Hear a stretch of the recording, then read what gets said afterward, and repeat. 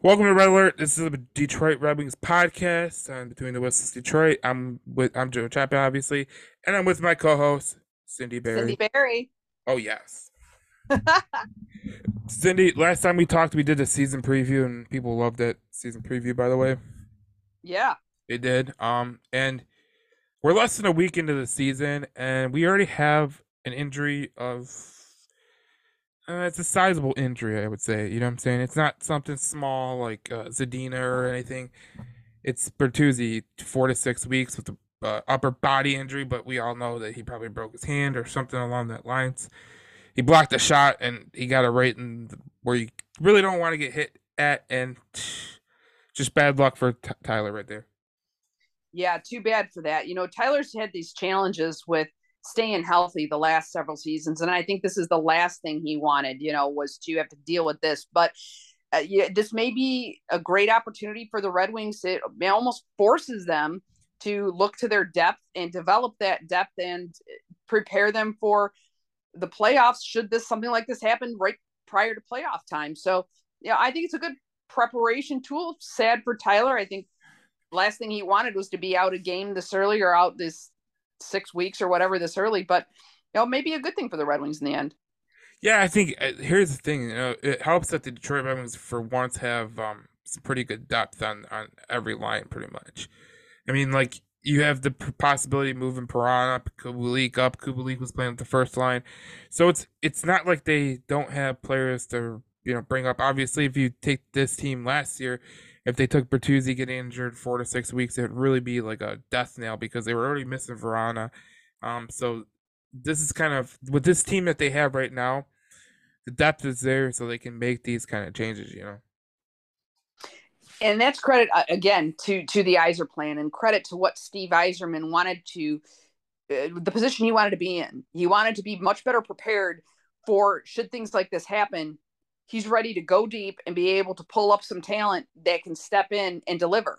And one thing's for sure is what's been talked about with this team is so far in 3 games, they've given us so much to look at. They've given so much to digest. I mean, it's been really and damn entertaining for sure, but really fired up hopes in the fan base as well as confidence, I think, on the roster that they're heading in the right direction. The Bertuzzi injury, I think, is a bit of a diversion, but you know what? Like you said, it's not catastrophic because that gives us the opportunity, gives the club the opportunity to take a look at some of these other depth players and seeing what they can do. Kubalik's one of them. He's coming here looking for something to really prove anyway, and now he has the opportunity to do it. You got a couple of other guys that might find themselves coming up even from Grand Rapids sooner rather than later, just to get a shot to kind of backfill some of these other vacancies in the roster. So it gives a lot of people opportunity, not only to opportunity for the players to get some ice time on NHL ice, but it gives the fan base the opportunity to take a look at these guys. It gives the staff the opportunity to assess them on a bigger stage. Well, they haven't called up anybody, so But I I think that's coming, though, Joe. My I point don't. is that's going to be coming as we suffer more injuries. And I'm not saying that to be negative. I'm just saying that just things happen. And if the Wings are going to continue to play the very aggressive type of game that it looks like they're going to play, you're going to suffer some more injuries. Well, injuries are part of the game, but losing a guy 4 to 6 weeks, that's a pretty big, tall task to lose. But here's the thing: we talk about Bertuzzi, and the loss of Bertuzzi is pretty huge, but 10 different guys have scored on the Red Wings. 10 different guys. So that's really good. One of the things I look at, Cindy, is when Steve Eiserman put together this roster this offseason, he signed a guy, David Perron, who has 3 goals, 1 assist, and 4 points. He's a guy that can move up in the top line if need be. Another guy who's been playing lights out in terms of his the way he's been playing defensively and offensively is Dylan Larkin, and we'll talk about him more in the next segment of the podcast where we kind of recap the week that was.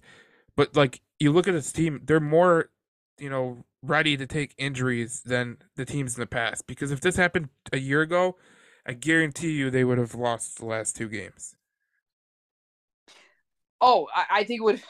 I agree with you completely. In fact, some would argue that you know if it wasn't for Dylan Larkin's Herculean efforts, that they would have lost the last game. I think Chris Well, Osgood was kind of of that opinion. they did lose the last game, but they got a point. That's the main thing.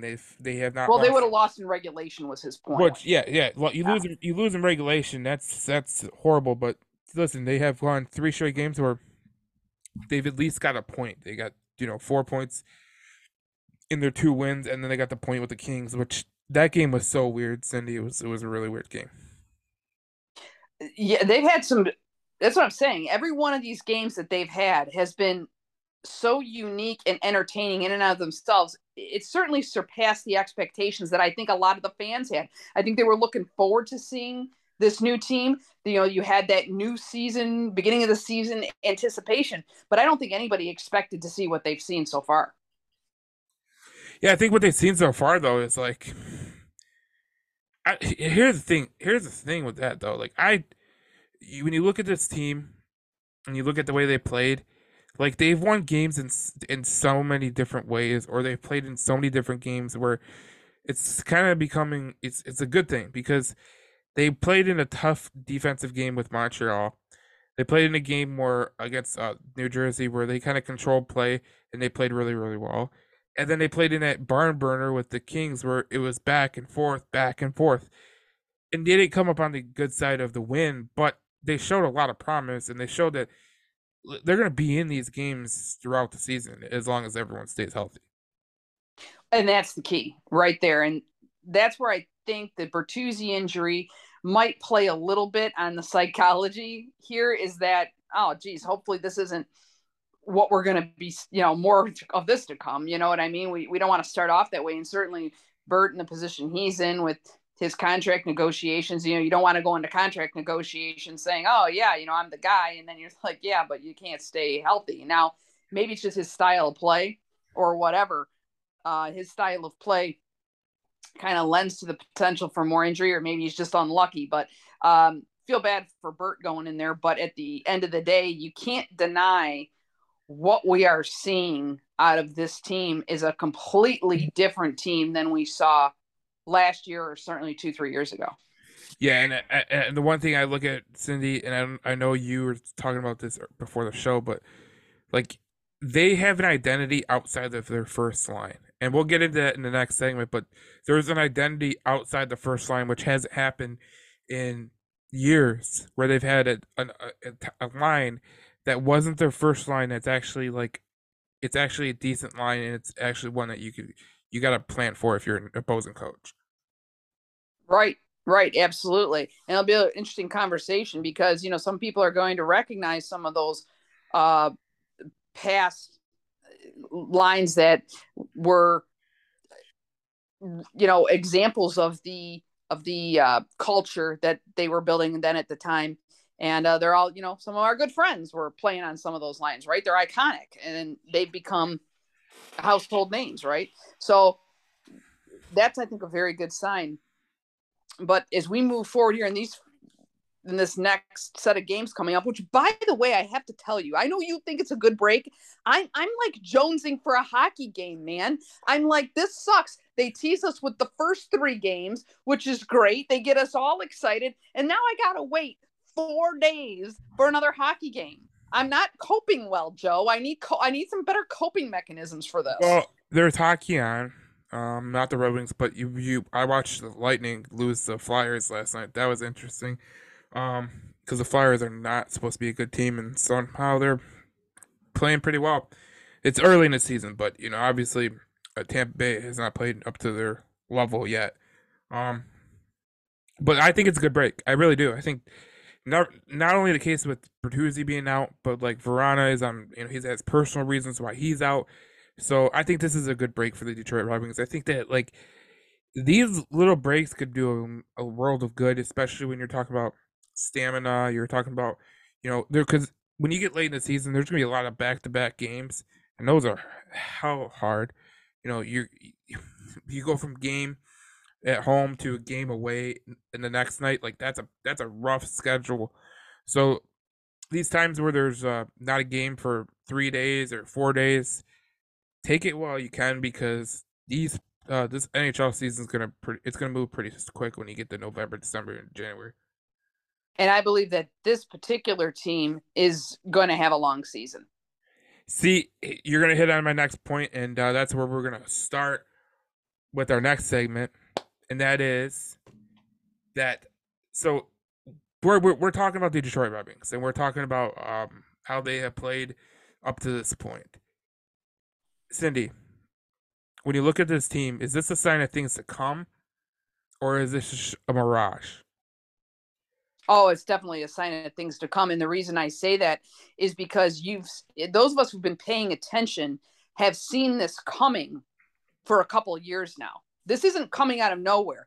Perhaps to the casual observer, they're just now saying, oh, this could be not the real deal, or, well, where did this come from? Well, for those of us who've been paying attention, we've seen this coming. This is the Iser plan revealing itself.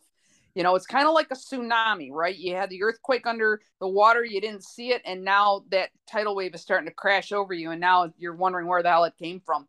But for those of us who've been kind of paying attention and tapped into the Iser plan, or what we could know of it anyway, you saw this developing over the last several draft classes, over the last several free agency periods, and you sure as hell saw this. What Steve Yzerman did in the offseason, he wasn't doing that just for giggles. You know what I'm saying? He did it with an agenda, and he was ready to move on it. I don't think they're necessarily contending for a cup this year. I think they know that, but there's no doubt that they're looking to prepare this team to move deep into the season. Well, see, here's the thing about this team. Okay, I noticed something from Derek Lalonde that I have not seen Jeff Blashill do, and I noticed that he does this a lot. Derek Lalonde to do this, and this is something he probably got from John Cooper in Tampa Bay. But what he did in that game against the Kings was freaking great. He took Kubalik off the line of the first line. I forget who he inserted into the first line, but he jumbled the lines together, and then they score. And then he has a mixture of Sundqvist and Larkin on the same line at the end of the game, and that's where Sundqvist hit the game tying goal. I mean, like, you look at this guy, this Derek Lalonde guy. He's really been a really big portion of this team so far. Not only with the way he's coached, but the way that he has his team prepared. You see them playing a much tighter defensive game, and I think it's really shown with Dylan Larkin, because he's a +6 right now. Cindy, he is a +6, so that's very, very interesting if we're talking about Dylan Larkin and how he's played. I mean, if you wouldn't have thought that Dylan Larkin would have been a +6 at this point. Oh, for sure. But although when we talked about in our pre-season show, or our season starting show, I think Dylan Larkin's going to lead the team in points. I know that in goals. I think he's going to lead in points. He's definitely going to be a leader on this team. But 100%, 100%, your take on Lalonde. And one of the things I'm going to harken back to what I had said in one of our previous shows was, don't be surprised if our VIP for the season is not Derek Lalonde, because I think it will be, because he's the game changer. Just in terms of how he approaches the game, and in what he's willing to put forward and do, and just the way he's got these guys organized, the type of game he wants them to play. That is going to make all the difference. I think what he's done is he has tailored that to the talent he has. You know what I'm saying? Yeah. And he could have gone one of a number of different ways, but the way he's chosen to go shows how savvy he is about where his strengths are in his organization, and also covering for where some of his short points are. And he's got these guys on board. These guys were ready for a coach like Derek Lalonde. Oh, yeah. And I think he's fantastic. The one thing I can say about the Red Wings right now is, like, their power play has to get better. I mean, they're 1 for 11, but if you're gonna say something negative about the Red Wings, you gotta say something positive. And one of the positive things is, Cindy, last year at this time, the penalty kill was garbage, and everyone was rightfully so pissed off about it. They have not allowed a power play goal to this point. 100% on the power penalty kill. Like that shows you more about coaching than we would have thought. Well, and they brought on David Perron very much to assist with the not only the power play unit but also the penalty kills. And Well, they brought because Cop.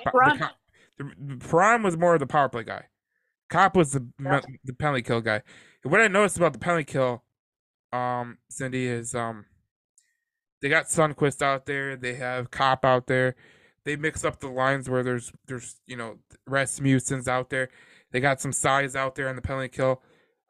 If you're talking about a good way to kind of be better on the penalty kill, you put size out there and you eliminate some areas where the opposing team isn't going to be able to pass because the guy has a long reach. He's not going to make that. He's not going to make that.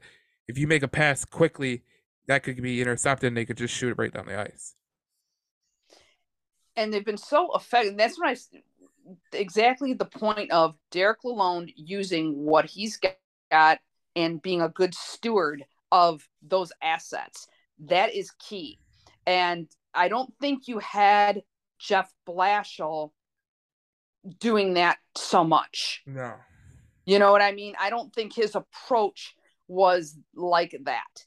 I think he was just trying to tread water and just trying to keep his head above water is really what I felt that he was doing. And maybe that's all he had the capability to do given what he had to work with, granted. But I just think Derek Lalonde is making far more out of what he's got than Jeff Blashill did.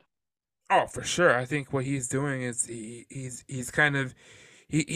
this is what I talk about when we talked about Jeff Blashill last year. One of the things I was kind of mad about Jeff Blashill was there was times where he should have jumbled up the lines and tried to get something going.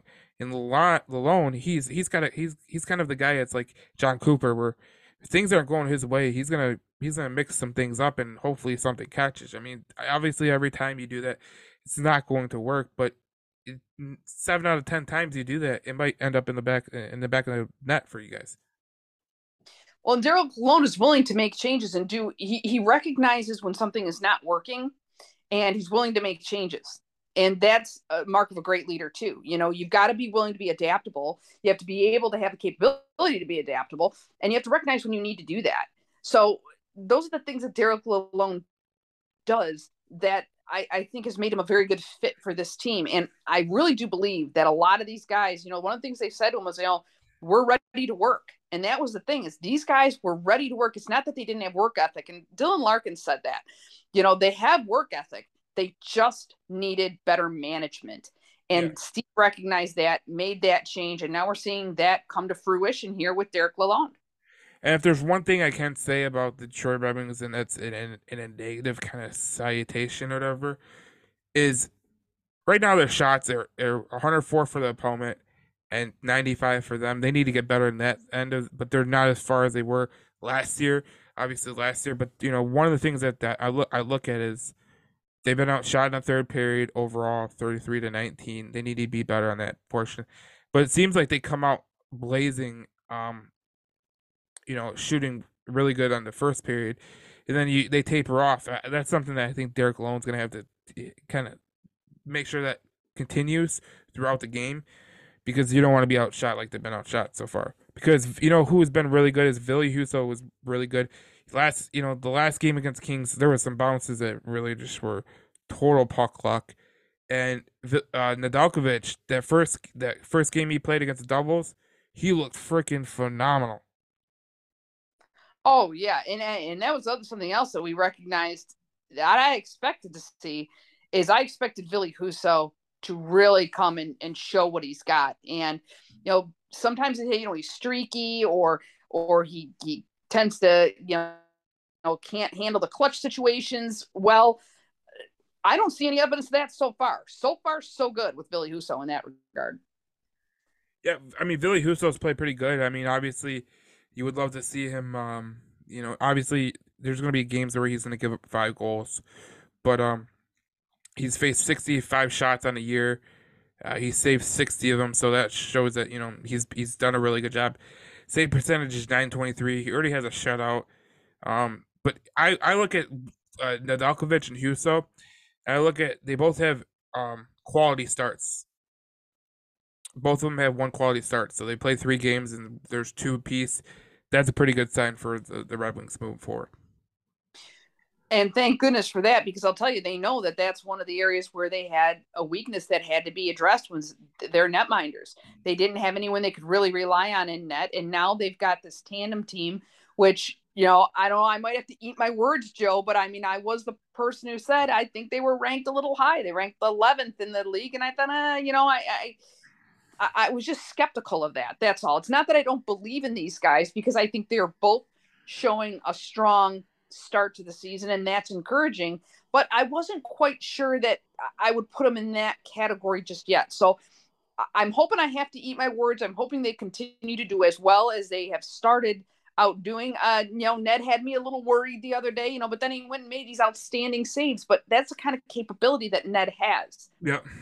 So that's fantastic.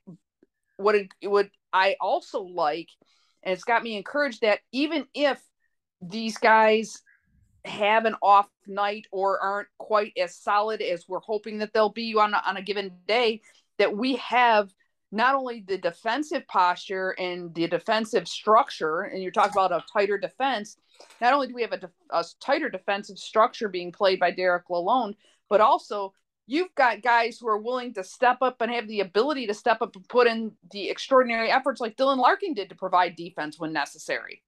And you know what? Here's the thing about that play. That play was total effort. It was total captain like behavior. And it was probably a point that we will look at the end of the season if Detroit makes the playoffs. And let's say they make the playoffs by 1 game, by 1 point, right?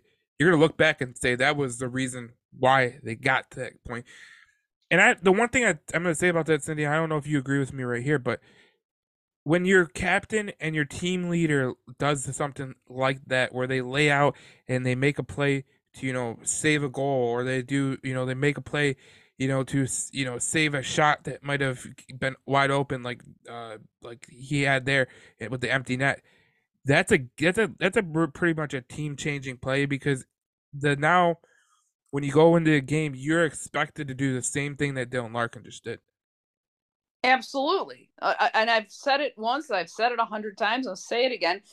The speed of the group is the speed of the leader. The leader will set the pace. And Dylan Larkin has done that. With that play, they're going to be talking about that for the rest of the season and probably into future seasons, talking about setting the pace. See, that was such a great play. I was like, wow. I couldn't even believe that he made that play.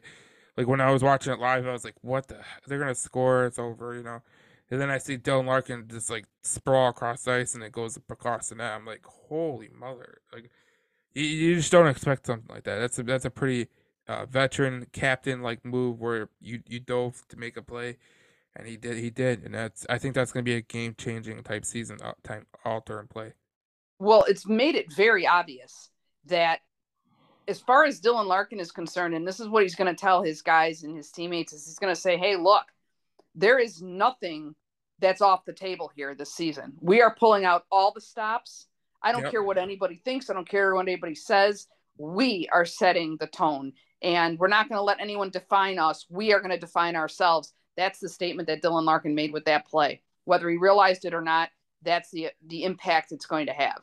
And you know what? There was one time where there was someone who, didn't think he was a captain, player, and I'm not gonna name any names, but there's a couple people I want to name, but I'm not gonna do that. There's a lot of people in those Oh, how good of you. those Let us there's a lot let of us hold people on to some dignity, there's Joe. there's a lot of people in those Red Wing groups that thought the same thing, and my first thing was like, I can't wait to show this play to those people and then have them tell me he's not a captain or something like that. But one of those people is Cindy, and Cindy, I will let you have the floor because I think you need to do a mea culpa. Well, okay. So, and as I alluded to a little earlier, we started talking about this. I am, first off, more than happy to be proven wrong. But the thing of it is that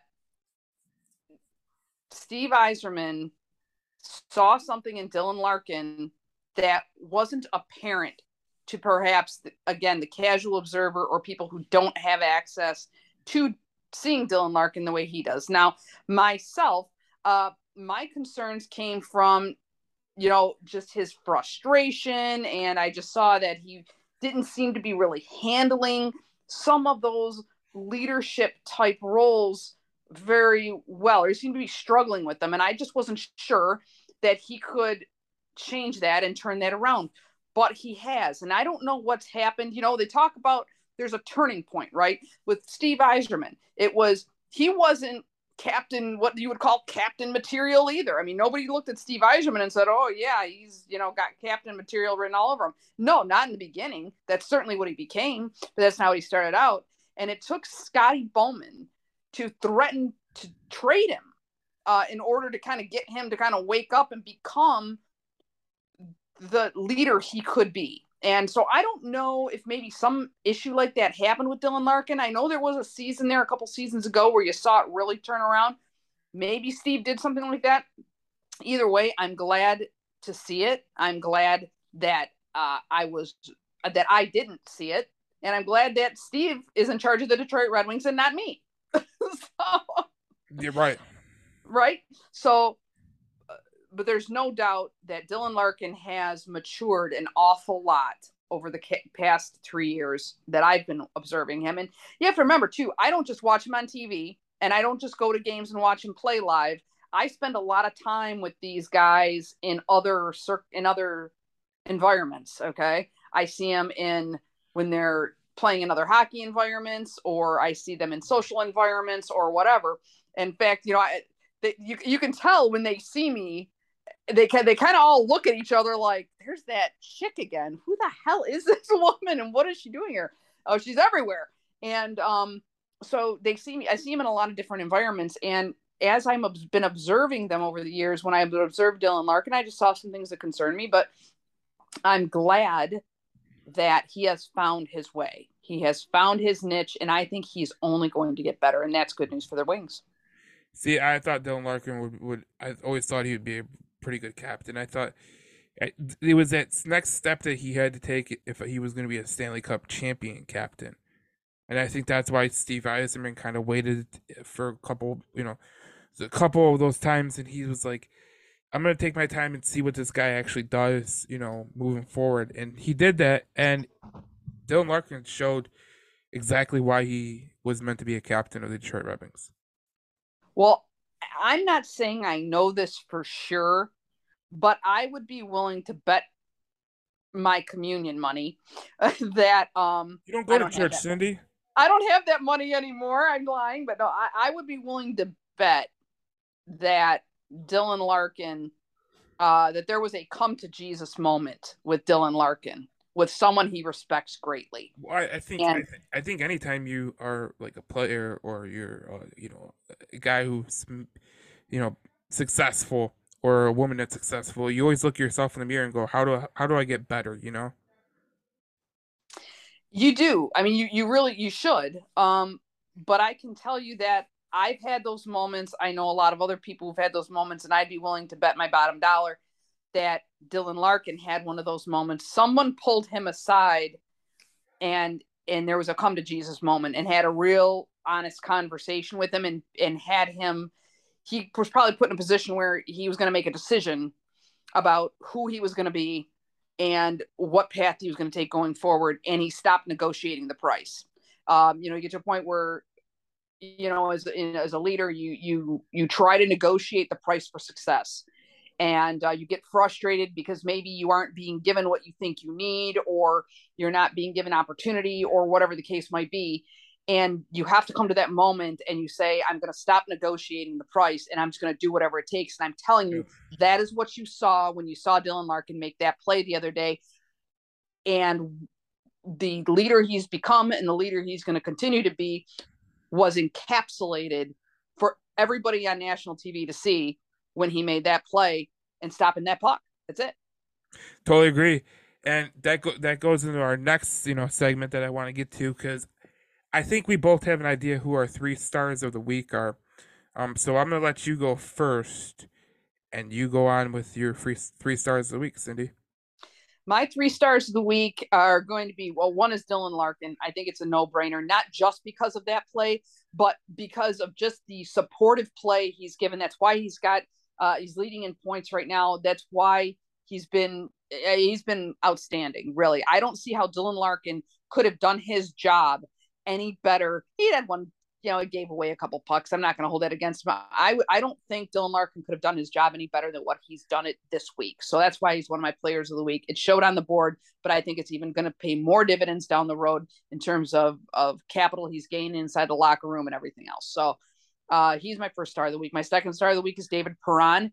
David Perron has brought the veteran presence. I think I read one article where the headline was David Perron, basically appears as advertised, right? They said he was going to be able to do all of these things, and he has shown that's exactly what he's bringing. So David Perron has delivered on the promises made, and I hope to continue to see that from him. So that's why he's so important. He's my second star of the game, or of the week. And then my third one is going to have to really is Billy Husso, because he's another guy. Not only, the shutout, fantastic. He just played so well against Montreal. But I think Billy Husso has provided, again, a level of confidence now that we have a netminder who we can count on. And I don't think he could have done his job any better than what he did this week, and contributed greatly to the success in these 3 games, even though he didn't play in them. But he's my third star of the week. Yeah, see, I'm gonna go with two of the people you said. Dylan Larkin is obviously my first star. 4 points. The thing about Dylan Larkin is, he's had 3 even strength assists. His shooting percentage is pretty dang good. But the one thing I look at Larkin, and I love the way that he's doing on the face-off dot. He's 50% on the face-off dot. He's won 33. He's lost 32. I mean, that's a good percentage to be at. You obviously wanted higher, but listen, it's gonna get there. It's gonna get there. 50% is a really good number this early in the season. So I really like that, especially the way that he's played. But if the one thing you said, David Perron at your second star, I'm gonna go with him as well as my second star. I think David Perron has brought something that everyone thought he would bring, but I don't think we thought he would bring 3 goals and 3 games and 1 assist. I just don't think people thought about that. Because let's be honest, it's a pretty good pace to be at. And David Perron, they haven't scored they haven't got power play goals yet. But the one person that did get the power play goal was David Perron. So David Perron is obviously paying dividends early, and I think that the way that he played in the last game, that he was playing out of his mind. The way he shot the puck, he was using screens, and they were just labeled for the top of the net, and I just thought David Perron played a really, really good game. So I agree with you on a second point. The third star is someone that I don't think people really took enough notice of, but I think they should. Ole Mata. He had 1 goal, which was an empty net goal, 3 points, 3 assists, so he had 4 points total. He's a +3 in the plus minus. And if you look at his hits, he's had 7 blocked shots. He's had 2 hits, but this is exactly what we were talking about, Cindy. When we were talking about defensive hockey and someone taking that next step. Obviously, Ben Sherratt has played pretty good, but I've been surprised by Ole Mata, the way he's played. I mean, they have 4 points in 3 games. It's pretty dang good, and it's from a guy that we didn't even expect to contribute offensively. Well, and isn't it amazing? One of the funnest things about watching these first 3 games is all the unexpected surprises, and I think Ole Mata is one of those. Oh yeah, for sure. He has to be one of those because he's 4 points, 3 games. He's third in the points list. He's tied for first with Larkin, Perron, and Sundqvist, which Sundqvist is another surprise in my opinion. But you just gotta be excited about the way Mata's played so far. Oh, no doubt, no doubt. And I don't think Sundqvist expected to have the opportunity to shine the way he has, but I'm pleased to see it. Oh yeah, and Sundqvist has played pretty well. I mean, he had a game time goal against the Kings. That was pretty fun to watch. But him and Sundqvist, Rasmussen, and Soderblom on that one line, that's a fun line to watch. And I know you love that line I more. love that line. I know you love that line, but they're just such a mismatch advantage. And you had a take on that. Go tell people what you had a take about. So my take on that line is what I was thinking is, we talk a lot about culture, how important that is, the approach that this team is going to take, the identity, how important identity and culture are. And I thought, who would have thought and who would have ever predicted, because I don't think we predicted it. I don't think anybody in the sports media predicted it. I don't think anyone expected the third line, your depth guys, to be the first ones out of the gate to really build around the identity of this team, to bring the identity of who the Red Wings want to be based on what Derek Lalonde has said. He said, they want to be aggressive. They want to be in your face. They want to be physical. Well, these guys, who would have thought that this would be the line that would set up the identity for the Red Wings? I mean, usually it's your top line. It's maybe a star player, a marquee player, a top pairing, something like that. No, who would have thought it's your third line in depth? And these guys have done it. And I'll tell you what my take is on this, because that's what they're talking about. They're not talking about the top line. They're talking about this third line. What are they going to be called, right? Everybody's coming up with different names for them. They're already trying to identify with this group as a group. And what does this mean? They're physical. Everybody's talking about their physical presence, the fact that they're so tall. I mean, we did a post on Detroit Red Wings News powered by IQ. We talked about this line is combined 19 feet, 4 inches, 664 pounds of man meat out there. I mean, that is a lot. That is a mountain. That is, you're coming up against a wall when you're coming up against any one of these guys. And some people say, well, that doesn't mean they're tough. Well, I'll tell you what, you run into a tree, it's going to hurt. Okay. It is an intimidation. It is the psychology of the game. Some of these people just frustrate the hell out of me, Joe, because they don't see it. They think the game is just what you're seeing on the ice. There's a whole lot more to the game than that.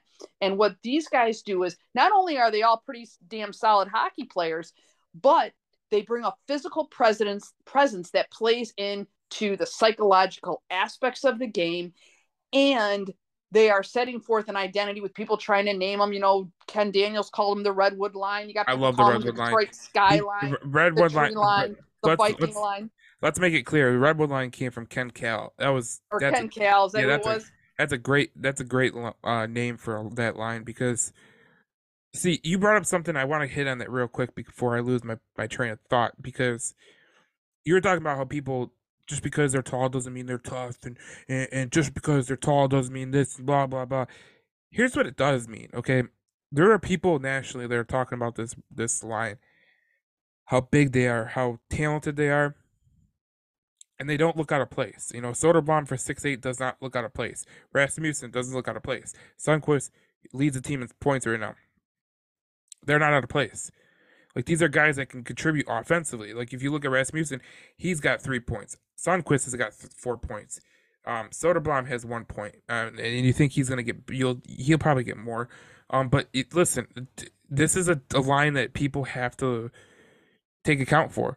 I mean, if you're going against this big line, the one thing that they have that most other teams don't, it's called reach. If you played hockey before, reach is huge, especially when you're going for the puck. If a guy has a bigger reach than you, he could probably get to the puck quicker than you, obviously, because he can reach his arm out, and he's got more reach.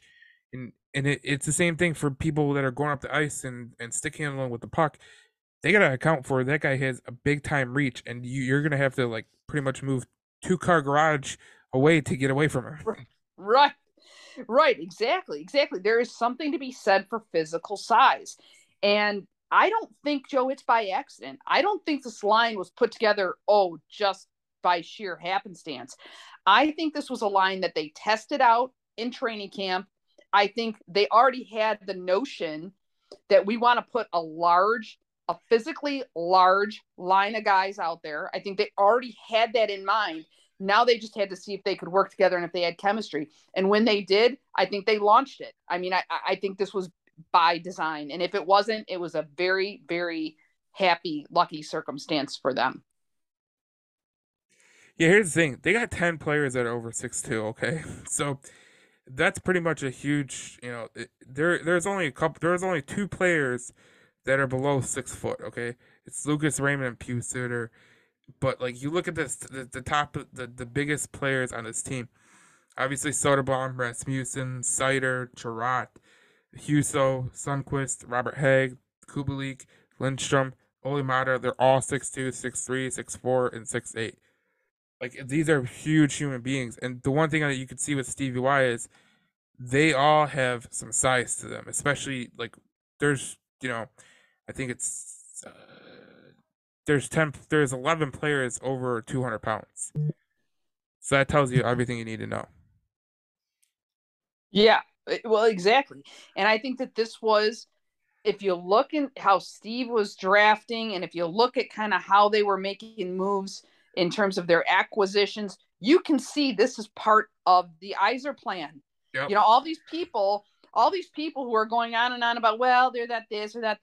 They're the same people that were saying, oh, trust the Iser plan. Well, gang, let me tell you, you're looking at the Iser plan. This is part of the Iser plan, and it's brilliant. It's a big team. Like they're back in the day they used to say, let's get bigger and bruisier on the blue line, and it's like you're doing that right now, but you're not compensating size for speed or skill.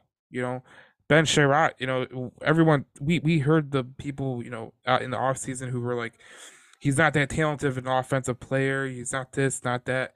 And he's played pretty well with the size that he's played with. But Olimata, same thing, 6'2", 210. He's a big guy too. You want your defensemen to be big guys. You know what I'm saying? You just want them to be big guys. And they got four defensemen that are over 200 pounds. So that tells you everything you need to know about what's. And those were all the guys that Stevie Y has acquired. They're bigger on the blue line, and they have the same skill set. I mean, that's just the reality.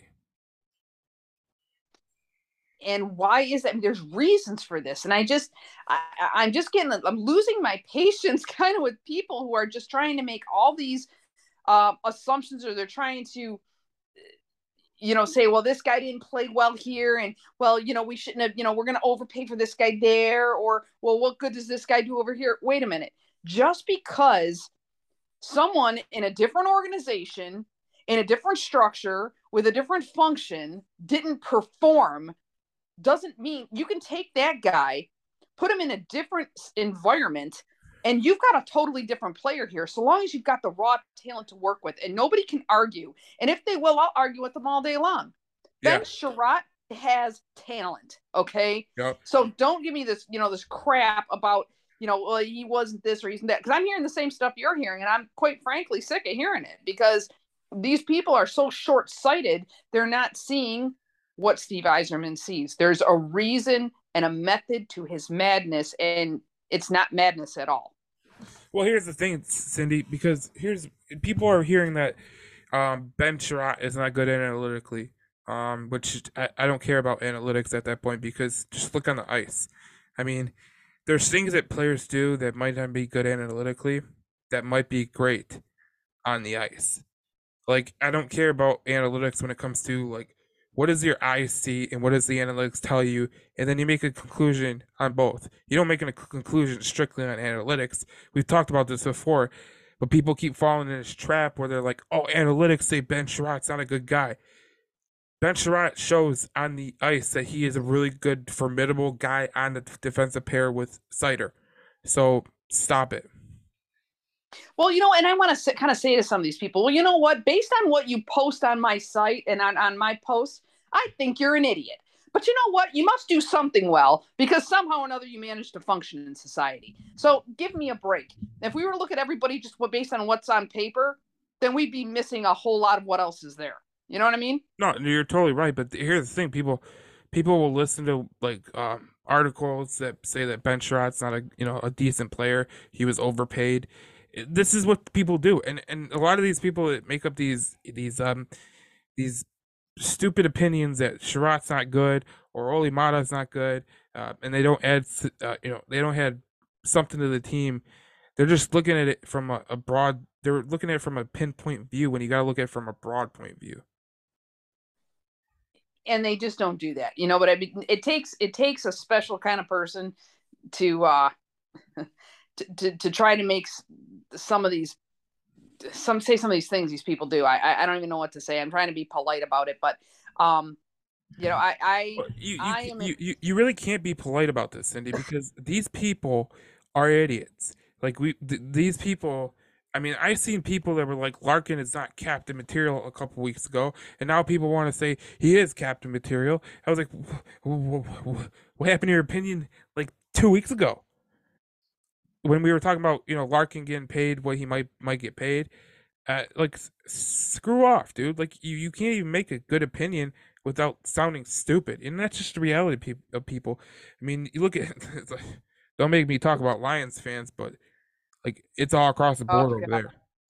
oh god yeah, that's a scary proposition there to start talking Lions. Let's not ruin what the Red Wings have started by talking about the Lions. That's a whole nother story. Oh, That's a whole nother story, and that's ugh. right, But for sure. let's talk about what's gonna go on the week ahead. So Yeah. Friday they play the Chicago Blackhawks, and Hmm. that'll be a game away from the LCA, and that's a game that the Detroit Red Wings should definitely win. I Oh, would they should, because the Chicago organization is a freaking dumpster fire right now. They really are. I They're would just a mess. I would be really disappointed. I'm Cindy when we look at the schedule, like I would be really disappointed if they lose a game. Well, the expectations are so high now. I mean, it really I the mean, it's not what even we've seen so far. Yeah. it's not even really expectations. It's just like they play Chicago, okay? Like Chicago, if say what you want about Chicago, but like yeah, they might be good. They're just not a good team, and yeah, they have Patrick Kane, they have Jonathan Tays, but they are really weak. And then they come home Sunday and they play the Anaheim Ducks. Then they play the New Jersey Devils before our next podcast on Wednesday. So I mean, I think they should win all three of those games because if you're asking me, one is against a team that is pretty bad, and their scoring leader is a guy who I've never even heard of, Sam Lafferty, um, who's bald. So, Well, you got a thing with bald people anyway. Let's face it. well, for his career, I mean, he's only scored like freaking. He's the highest goals he's ever scored in a season was like six, and he's got two in 3 games. So like, I don't even know. But when you have 2 games at home, Cindy, you're expected to win those games. Right. Like I just don't see why they can't win those next 2 games. I mean, the next 3 games. I would expect them to as well. But more, here's my take on it. Yes, if you look at the matchups, they really should. Okay. But more so than that, I think the importance of them winning these next 3 games, next 4 games, is again the psychological aspect of this. Because what you don't want playing in anybody's head is, oh, well, obviously those 3 were flukes. The first 3 games were flukes. If they were really worth their salt, they should have been able to win a couple of these games. You Yeah, don't want that to start playing like thinking they're not the real deal. You don't want people doubting themselves. You don't want the fans starting to, or anybody else, to put doubt in their minds, because then you've got confidence problems. And that is sometimes far more difficult to deal with, those psychological aspects, than it is fixing just a regular technical aspect of the game. yeah, it'll be crucial because you play Chicago, you play the Anaheim Ducks, you play 2 teams that are rebuilding, you play a team that's trying to overcome their rebuild in New Jersey, and then after like next week's podcast on Wednesday, because we always do the podcast on Wednesday, Thursday you have a huge freaking game with the Boston Bruins, who are three and Yeah. one, Yep. and that is a game that if you win 3 straight and you go into Boston, confidence is running high, and you Yep. have you have a shot to do some damage right there. Oh, and I'll be honest with you. Really, the Boston game is the only one I care about. But I recognize exactly what you're saying. Is that Because if you you let's can't have a lack of confidence going into that game. yeah, because let's look at this no this October schedule, Cindy. You go Chicago, Anaheim, New Jersey, I almost said Ann Arbor, Right? Boston. See them play in the big house. That'll be a new thing. That well, they played there before and they lost. Yeah. You play Boston on Thursday, which that'll be a great game. But then you play Minnesota and Buffalo. Minnesota is winless on the season so far. Buffalo, you're gonna play them away from the LCA. You're gonna go to Buffalo and you're gonna play them. Then you play Washington, New York Islanders. That's a 2 week kind of schedule, and then when after those games you start to really face some pretty tough teams. You play the Rangers twice. You play Nashville in the month of you play Nashville, Toronto, the Kings on the road. Like you got to go on a road trip to the West. So this month you have to make some big hay. Well, and I'll tell you, since you made a point of it, I will say this: the Red Wings historically have been known to be weak when they go to the West Coast. Yep. This West Coast, first West Coast tour is going to say a lot and really be a defining moment for the Detroit Red Wings because if they can get over that, they're going to prove to anybody who's looking that they are a different team. Yeah, if they go to the West Coast and they win two of those games, which they should win because Anaheim's not a good team and San Jose is not a good team. That will tell me a lot. But if they won all three, like, whew. But it's a 4 game road trip, and they come home, they come to play the Columbus Blue Jackets on their way back to Detroit before Thanksgiving. So it would tell you a lot if if the Detroit Red Wings won those 3 games on the West Coast and they come to play Columbus and they win that game coming into Thanksgiving. There's a lot of what I call them indicator games coming up. Boston is one of them. Could be a defining moment. That West Coast stint that they have to take will be a defining moment. That'll tell us an awful lot about what to expect rolling into this kind of as we come up on the first half of the season. There's a lot of things to look for and indications to see how far the Detroit Red Wings will go and how deep into the season. But I'll tell you what, I think at this point, what I've seen, they need to plan for a long season. These guys aren't going to be going home and enjoying themselves in the month of May. I think they're going to be playing hockey. I think that could definitely happen. The one thing I worry about is let's hope that they stay healthy because Tyler Bertuzzi being hurt, they can't afford any more injuries, especially to their top line. And you know who needs to really snap out of things is Lucas Raymond. He has not played well to start the year, so hopefully he'll start catching on right now. Well, we talked about the possibility of a sophomore slump, and that's not uncommon. We were afraid we might see it with Mo Seider. I think both of us agreed we didn't think we were going to see it with Mo Seider, and you haven't. You haven't seen that with Mo Seider, but with Lucas Raymond right now, it looks like that's something he's struggling with. But I don't think that's terribly unexpected. I mean, that's why it's a term, right? Because they know to expect that. Yeah. And so long as they can right that ship, and I think they will, I think he's going to be fine. And if he comes alive in the second half of the season, hey, fantastic. So long as he comes alive at some point. But they do need him being on that top line. He's got to at least – he doesn't have to be stellar or outstanding. And I think he probably has too much pressure on himself, right? Yeah. I think once they get him to kind of relax a little bit and not put so much pressure on these things, he'll be fine. But he's going to have to at least pull his weight because, as you pointed out, Derek Lalonde is not afraid to make changes, and he'll make a change to his top line if he needs to. Yeah, and I think that Derek Lalonde's not going to sit there and let him his confidence keep breaking. I think what Lalonde will do is he'll put him on a line where he knows he can succeed because he's not getting the first line looks. Yeah, I think he'll make whatever adjustments he needs to make, and he's going to be particularly keyed in with some of his top guys. I mean, there's no doubt, regardless of what Lucas Raymond's particular performance has been in this first part of the season. It's only been 3 games, so let's give the guy a break. But there's no doubt in anyone's mind that he is meant to be a foundational piece of this organization for years to come. They're looking to build him into that. Oh, I totally agree with that. Yeah. Yeah, I think that's a good like agreement with like yeah, the line needs to be better for sure.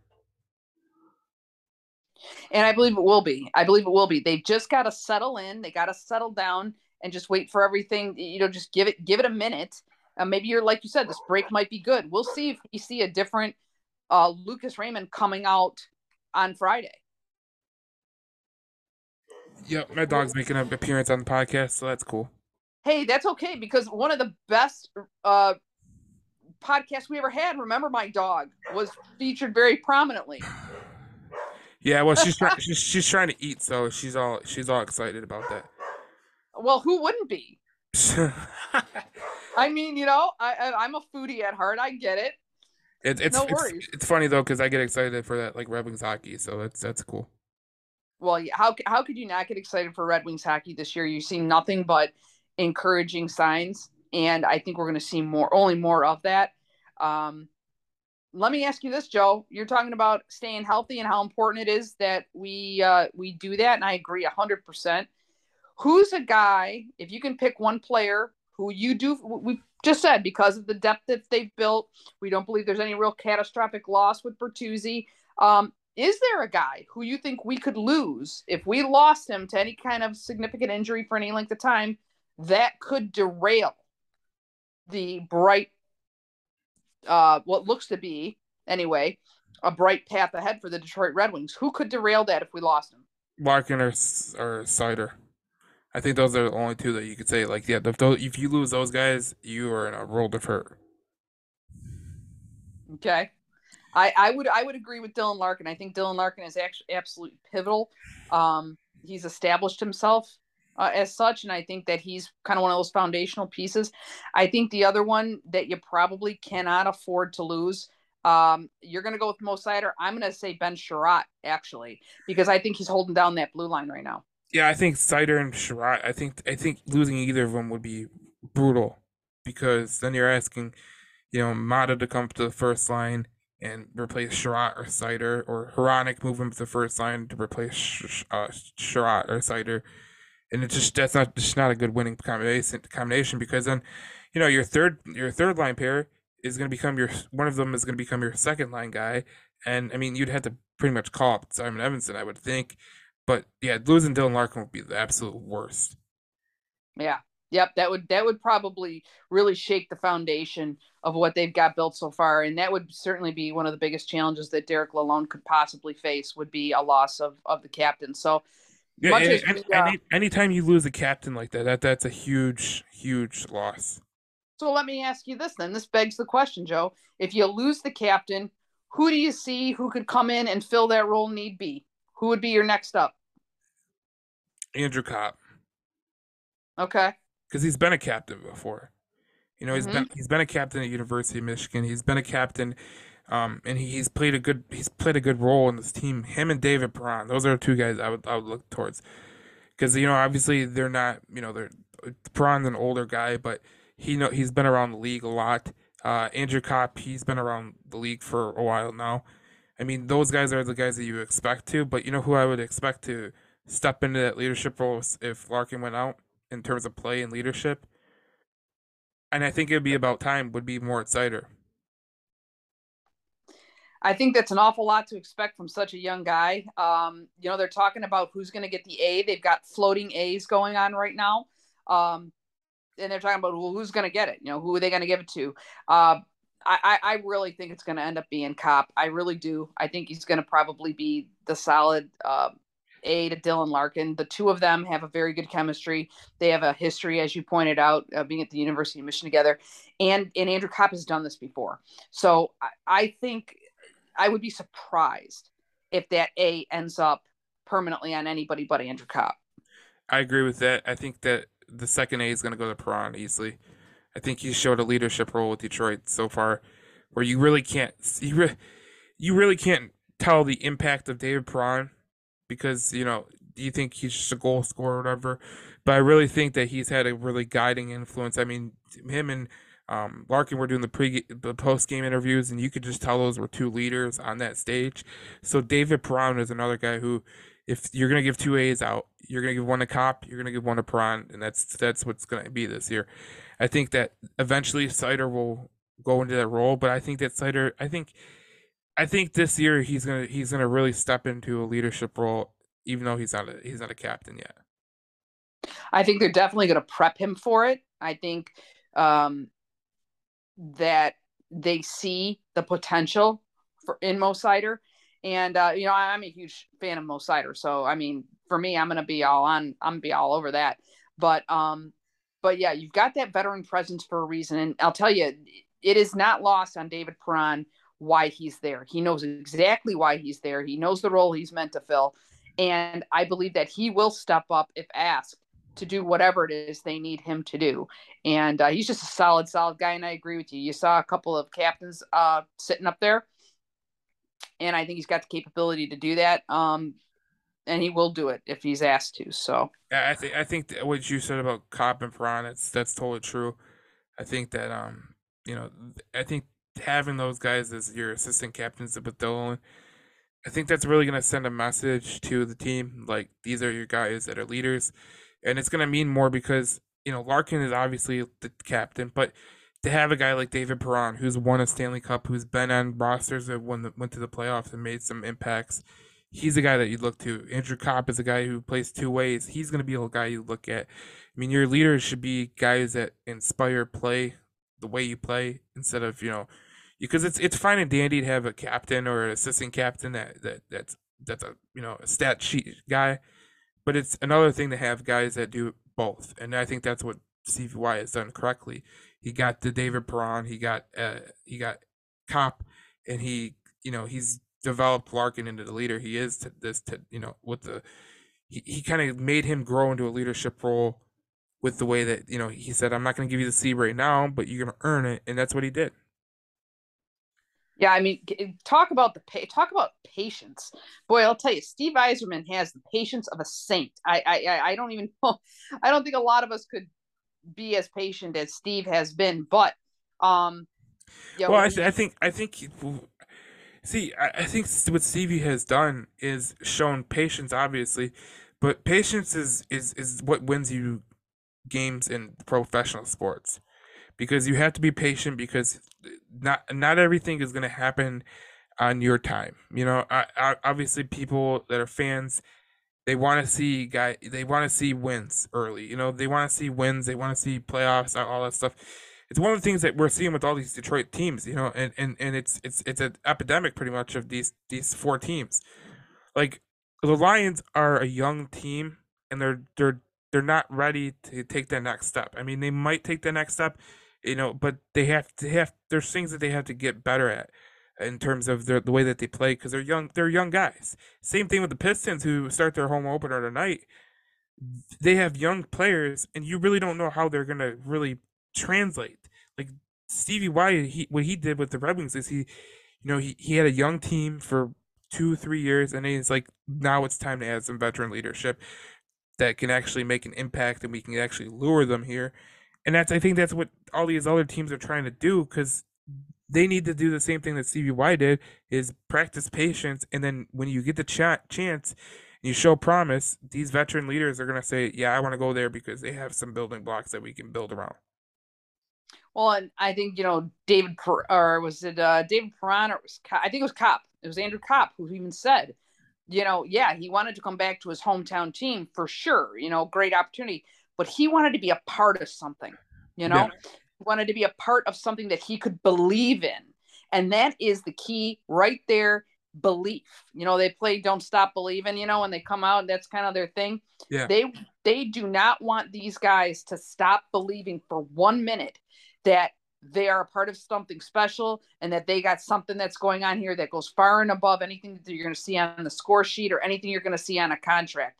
They are doing something here that is potentially going to be really earth shaking here for the city of Detroit and throughout the National Hockey League, because it's something that people didn't believe could be done. And I think they're actually going to overperform to expectations. And Steve won't say that, but You can kind of get you see He's very pleased with what he sees. when Steve always says like I'm cautiously optimistic, that means he's optimistic. I mean, just have to read in the words because I think people go, "Oh, he means he's cautiously optimistic. He doesn't mean he's there. This team, he doesn't expect this team to win games and everything."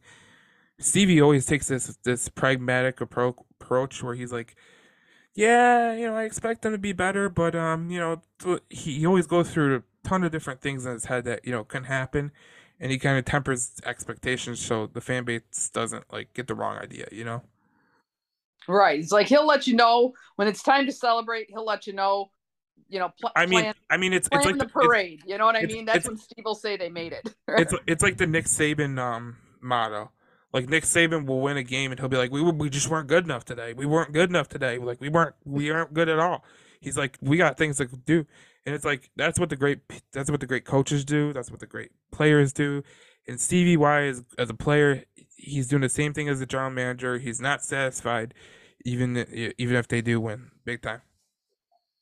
Well, because he knows where they need to go and he knows what they need, and he's a guy who plays the psychology of the game, and he's doing it very well, and he'll continue to do it. So we'll see what else he's got in store for us as the season rolls forward, right? So we will see how the next week develops. Obviously, we hope that they win the next three because they should. But next Wednesday we'll have the podcast again. Every week we do the podcast on Wednesday, and we'll release it Wednesday night. So Cindy, this has been a great podcast. Obviously, next week we're going to have a big game to talk about with the Boston Bruins. Depends on how the Red Wings play these next three games, but what are you expecting in the next three games? Same thing I'm expecting? Yeah, well, I am definitely expecting them to come away with 2 out of 3 for sure. I look at it like, yeah, anything can go wrong with somebody. Even if you're playing a crappy team, you have something go off or go wrong. I think there's a little bit of retooling they're going to have to do with planning around the Bertuzzi injury. So I think they're going to have to, make a couple of adjustments there. I'm expecting them to take 2 out of 3. And I'll tell you what, I am really expecting the top line, even without Bertuzzi, as it's been retooled, I expect that the top line, you're going to see some more production out of them even than you've seen so far. Yeah, I expect that. I expect the guys like Verana, who he's not playing right now due to personal reasons, but I expect him to heat up. I expect Raymond to heat up. I expect a lot of players to heat up. I mean, I don't think that Sundqvist is going to be your leading point getter all year long, but it'll be interesting to see what happens in the next week, Cindy. Absolutely, I can't wait. So we will see you guys next week as we do another podcast of Red Alert. And as always, you can go to Detroit Red Wings News, and we'll keep you updated throughout the season. And YouTube, Between the Whistles Detroit. You can find us at Apple, Spotify, and we're going to be on a new couple platforms coming soon, but we'll tell you that next week because that's when I think we'll really know those platforms. So we'll tell you next week, and see you guys next week on another episode of Red Alert. See you then. See you guys.